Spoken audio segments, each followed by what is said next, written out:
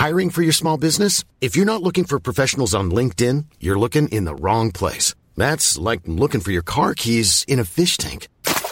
LinkedIn helps you hire professionals you can't find anywhere else, even those who aren't actively searching for a new job but might be open to the perfect role. In a given month, over 70% of LinkedIn users don't even visit other leading job sites. So start looking in the right place. With LinkedIn, you can hire professionals like a professional. Post your free job on linkedin.com/spoken today. Do you know a student getting ready to go to college? Or are you looking at going back to school yourself? The Woodward Hines Education Foundation and the Get to College program help more Mississippians get to and through college to get certificates and degrees that lead to meaningful employment. They offer free college planning advice, including hands-on FAFSA completion assistance through in-person or virtual appointments. Visit gettocollege.org to learn more.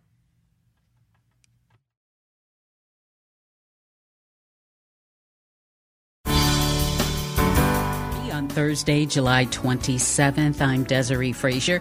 This is Mississippi Edition on MPB Think Radio.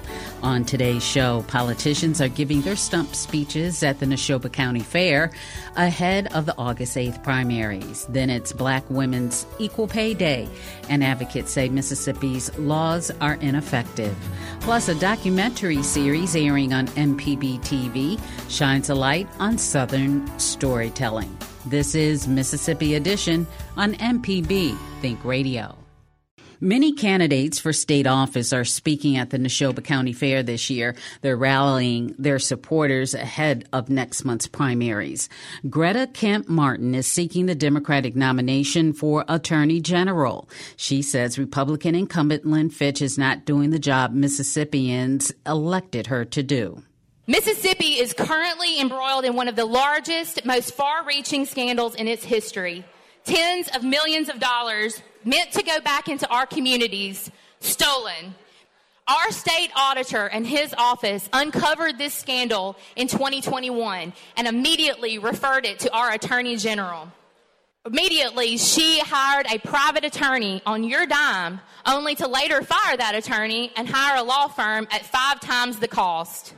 And the only reason I can give you is that law firm is one of her top donors, especially when she claims, and will likely say here today, that she has a top-notch team of investigators and attorneys that you're already paying for that could have handled this mess. But that's only the tip of the iceberg.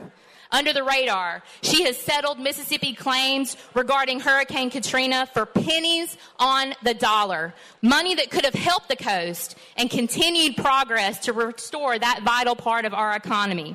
Instead, she spends her time promoting a false record on human trafficking cases when the prosecution rates and the incarceration records do not follow her narrative. In a state without a Department of Labor, one would hope that our AG's office would make sure that working Mississippians have adequate support and representation. Instead, she filed a lawsuit opposing a raise to the minimum wage for federal contractors. She's failed to investigate potential labor violations that recently killed a 16-year-old child. And she's decided to tell corporations, none of which operate in Mississippi, how to run their business. But that's who she is. I'm going to tell you who I am. The simple fact is, I'm a gun-owning daughter and granddaughter of law enforcement officers. In fact, my father is running in the Republican primary for sheriff of Tishomingo County, and he's going to be the best sheriff that county's ever seen. I'm a Mississippian that believes that people have enough sense to make their own health care decisions, whether I agree with them or not. And I believe that the government should stay the heck out of our medical records. I'm an attorney who has a history of representing individuals across this state in front of judges and juries, and whose public service agenda will include common sense advocacy that will benefit you, Mississippians.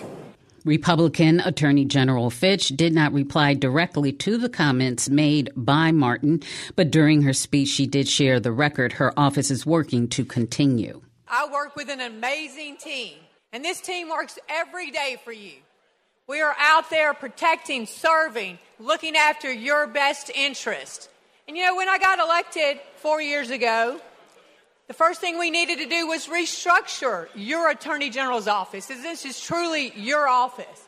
first and foremost, it was important to really think about and enhance our partnerships and to involve all of our critical stakeholders with our law enforcement, our businesses, and most importantly, you. And so in the last 4 years, here's what we've been doing. We've been investigating crimes. And at the same time, we've been supporting our victims of crime. You know, at the same time, we're filing civil lawsuits to protect your interests. We're defending the laws of Mississippi from that overreach that is encroaching on us in so many different ways. But thank you for working with us on the opioid epidemic, human trafficking, and protecting our children. There are a number of things we've been doing and we must continue to do. We have to support our law enforcement. And together we're working with our Mississippi businesses. That is so important. Again, building a stronger economy together. Now look, we're doing a lot of other things too. We're taking on big tech because we are not going to allow them to censor you, to censor Mississippians, to harm our children, their mental health, and their well-being. They created this harm so they could profit off of all of us. So we're going to continue to fight the good fight and take big tech down where they are harming Mississippians. And look, you know, I'm always engaged in a good fight when it affects Mississippians. So we're taking on Big Pharma too.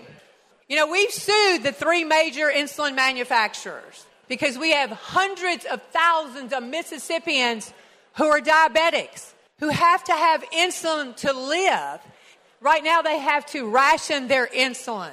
They're taking expired insulin, or sadly, they're not taking their insulin at all. Because again, they've had to choose between insulin or buying their groceries or buying school supplies for their children. And that should never happen. And you know why they're doing that? Because the cost is outrageous. It is 1,000% more than it was a decade ago. Well, that is unacceptable, and we will fight Big Pharma to take the insulin price down. Also speaking at the event yesterday were the 2 leading Republican candidates for lieutenant governor.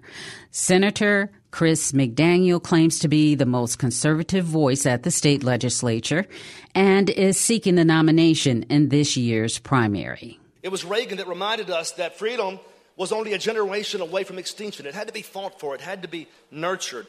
These difficult times can be saved by the Republican platform, but we've got to fight. I want you to think about the Democrat mindset. They're here to tear down your foundations. It's the party of radicals. We have to stand in the gap against those people. They are the problem with America.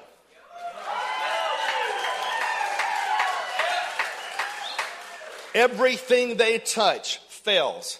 Whether it's Jackson, Mississippi, or Chicago, Illinois, Democrats are the problem. Now, if we know they're the problem, and we know they're here to seek the end of this country as we know it, why would you ever reach across the aisle to those people?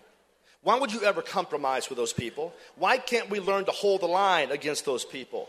I have respect for Delbert Hosemann, but it's fair game to point out his record. It's fair game to talk about his adherence to Democrat principles. It's fair game to recognize that he has more in common with people like Mitt Romney than he does Ronald Reagan, and that's a problem. Now, how do we know this? Since he's been LG, I served with only 16 Democrats. For some reason, he appointed 13 of those Democrats to powerful chairmanships. Delbert Hosemann stood in the way of us getting rid of the income tax. He fought against religious exemptions for vaccinations. He stopped in cold tracks the ballot initiative process.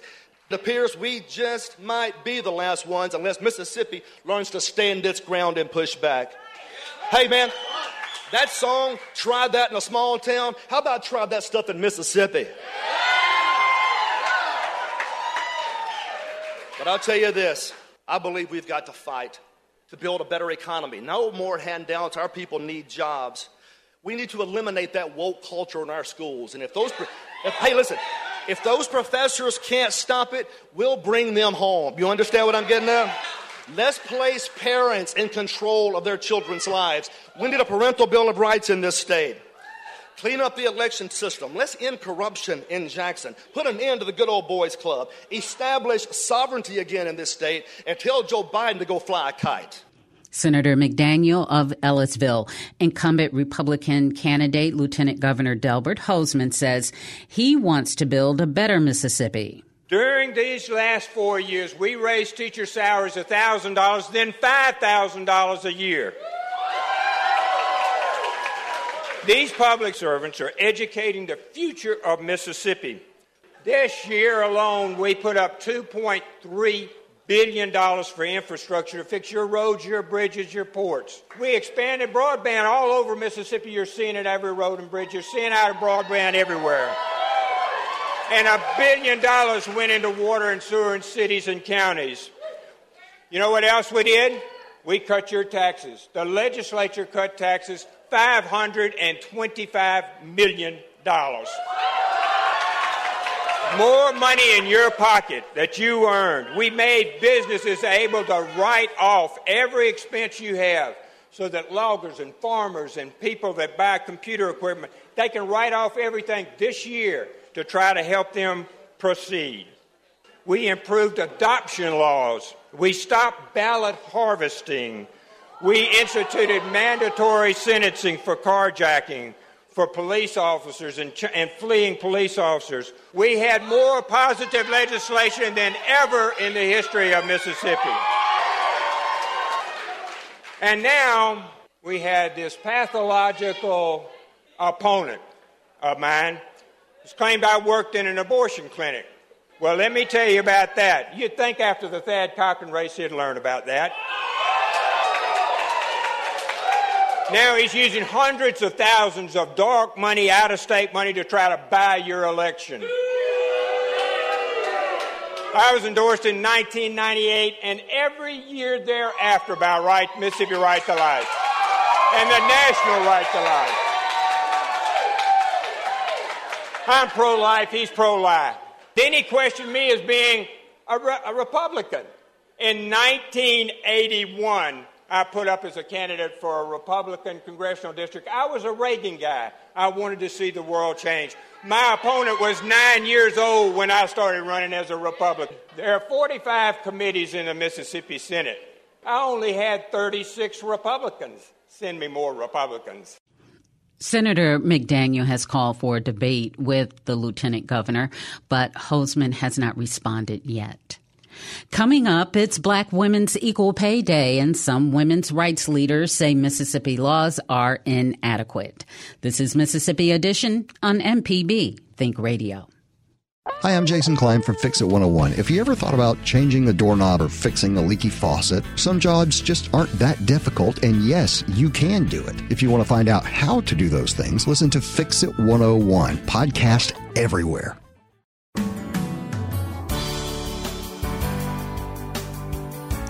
This is Mississippi Edition on MPB Think Radio. I'm Desiree Frazier. Today is the National Black Women's Equal Pay Day, and activists are renewing their call that all Mississippians should have access to fair wages.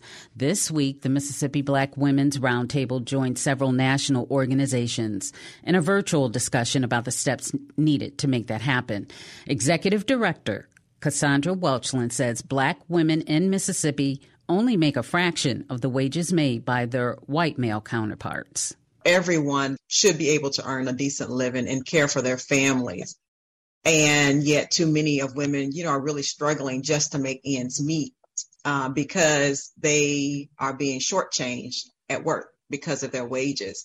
And we see this significantly, as Melanie said, in the South, where so many women, and particularly Black women, are working low-wage jobs and are paid some of the lowest wages in this country, are situated here in the South.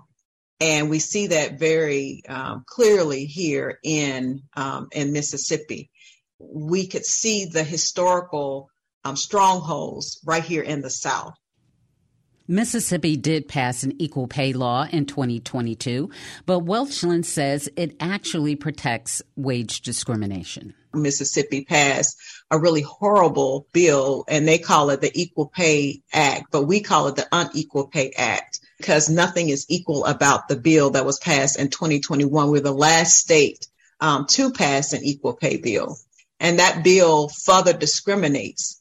It actually basically gives an employer the right to discriminate. It is codified into law that an employer can discriminate based on a couple of things, a couple of factors. One being based on salary history. Well, we know salary history is one of the tenets that continues to make the wage gap widen because we're not paid what we ought to be. And so if an employer relies on salary history, it makes that wage gap wider. The other thing that the Mississippi law does is it discriminates based on employment gaps. We are caregivers. And so for Mississippi to basically say to an employer, for an employer to say to an employee, well, we can't give you what you increase your wages because you've had so many gaps in your employment. Well, she's a caregiver for her family. And we've seen that so much, during the pandemic, where women had to be and have been the caregivers of our children. And we also have babies. The other thing is around wage negotiation. We know that women don't negotiate like men negotiate. And if they choose to do that, then the stereotypes and the biases exist there that would further discriminate. And so the bill in Mississippi is pretty daunting. And when we talk about Mississippi, we're talking about women making 56 cents on the dollar. And for a woman to retire here, she would have to retire at age 91 to catch up to the wages of what a white male made when he retired at 65. That's significant. The wage gap indicates an immediate financial risk for Black women who often serve as the primary breadwinner in their households. Compounded over an entire career, advocates say those lost wages add up. Emily Martin is Vice President for Education and Workplace Justice at the National Women's Law Center based in Washington, D.C. Black women who work full-time year-round typically lose well over $22,000 each year to the wage gap. And if we include part-time and part-year workers in the comparison, those losses are even larger. The money that Black women lose to the wage gap each year could pay for 9 months of a family's groceries and 8 months of childcare and 6 months of rent. And over the course of a 40-year career, a Black woman starting out today stands to lose close to $1 million, well over $900,000 if we don't close the gap. And you can't just educate yourself out of the wage gap. Black women's educational attainment has rapidly increased in the past few decades. Over 4 times as many Black women received bachelor's degrees in 2021 than 1977, for example. But despite these educational gains, Black women are still typically paid less, not just less than similarly situated white non-Hispanic men with the same level of education, but they're paid less than white non-Hispanic men with less education. So Black women working full-time year-round typically have to earn a master's degree before they make more than white men with just an associate's degree. While there is a nationally enforced equal pay law, experts say it's often easier to take legal action when a law is enforceable in state courts. Coming up, storytelling is a time-honored tradition in Mississippi. A documentary series airing on MPB TV captures those voices. This is Mississippi Edition on MPB Think Radio. Hi, I'm Dr. Susan Buttress, host of Southern Remedies, Relatively Speaking. Join the conversation every Tuesday at 11 as we dissect issues that are important to you and your family. That's Relatively Speaking, Tuesdays only on MPB Think Radio.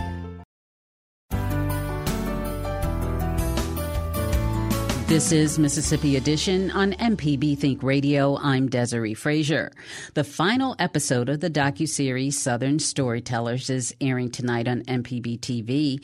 In Jackson, a screening of the show will include discussions with local writers and storytellers. Co-hosting the event is Lauren Rhodes. She's a writer and serves as editor-in-chief of the digital publication Rooted Magazine. Southerners, more than maybe many people in other parts of the world, love to tell stories, especially in Mississippi, too. I mean, there's so many storytellers per capita here. And storytelling, I think, takes many different mediums. There's, of course, oral storytelling, and I think Southerners especially are very adept at this form of storytelling. But then, writing, visual storytelling, filmmaking, music, of course. The blues is essentially storytelling in music form. And so we're just rich with storytellers in this region. When you think about storytelling in the format that you're going to be introducing these folks, what can people expect? Well, I will be reading a story that I've written about two women in the Mississippi Delta who are preserving a synagogue, a historic synagogue. And so that's the story that I will be telling. I don't know what my co-host Talamika will be telling her story about, but I'm excited to find out. And of course, the stories there's no guidance that I was given about what the story will be about. And so I think people are really free to tell whatever story they feel is on their heart or that they want to share with the audience. As you mentioned, Mississippi is home to dozens of world-renowned writers, performers, storytellers in different realms. What stands out? If you had to say Mississippi storytelling, is there one thing that really stands out? I would say that the one thing that really makes Mississippi storytelling unique is the sense of place. I think that in all stories that you'll read or listen to about Mississippi, place is a character. I mean, the landscape is so unique. The people are so unique. It's hard to tell a story about anything in Mississippi without feeling the landscape and the culture and the history really come to life. And I'm from Colorado originally, and so I was really struck by that, the sense of place I felt that Southerners just exude from themselves when they tell stories about this place and their own experience.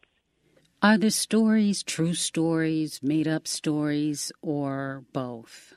Definitely both. I mean, Mississippi is home to a very talented fiction storytellers, fiction writers. But of course, true stories are also so powerful. I'm a creative nonfiction writer and an essayist, so I'm really drawn to the genre of memoir and stories about real people, real places, real historical events. But I think fiction, made-up stories, capture the imagination in a new way and can help us make sense of our reality in ways that maybe true stories can't. So I think both are equally important and hold a equal value when we think about storytelling. Have we tapped into the essentials of Mississippi storytelling, or is there still a lot to unearth? And what happens if those stories aren't told? I think there's still plenty more to unearth. I mean, there's so many people who have stories to be told that maybe they don't have the platform to tell them. I think that's one of the good things about social media is that it gives people an accessible place to be able to tell and potentially share their stories to a wider audience. And that's what I'm hoping to do with Rooted Magazine too, is to, capture the stories and experiences of maybe well-known writers and artists, but also folks who are just doing important work on the ground in their communities who maybe don't have time or who people aren't as aware of their stories too. So, I just look forward to the future of Mississippi creativity and storytelling. I think there are so many more important stories to be told. You mentioned social media. Has that really cut into the art of culture and storytelling? You mentioned the positive, but are there some drawbacks? I think there are certainly drawbacks. I mean, social media, it can connect us, but it can also isolate us. And I think people who are finding more of their connections to be online are losing that in-person, face-to-face connection that is so vital to the storytelling tradition and the oral tradition. And I think it also can cut down on our attention spans. As with any kind of technology, it's two-sided. So I think we can really try to look for the positives and the connections in our social media worlds, and then try to limit that when it becomes unhealthy. Lauren Rhodes is co-hosting a screening tonight for the last episode of Southern Storytellers. Watch it on MPB television or online at mpbonline.org. It begins at 6 p.m. This has been Mississippi Edition on MPB Think Radio.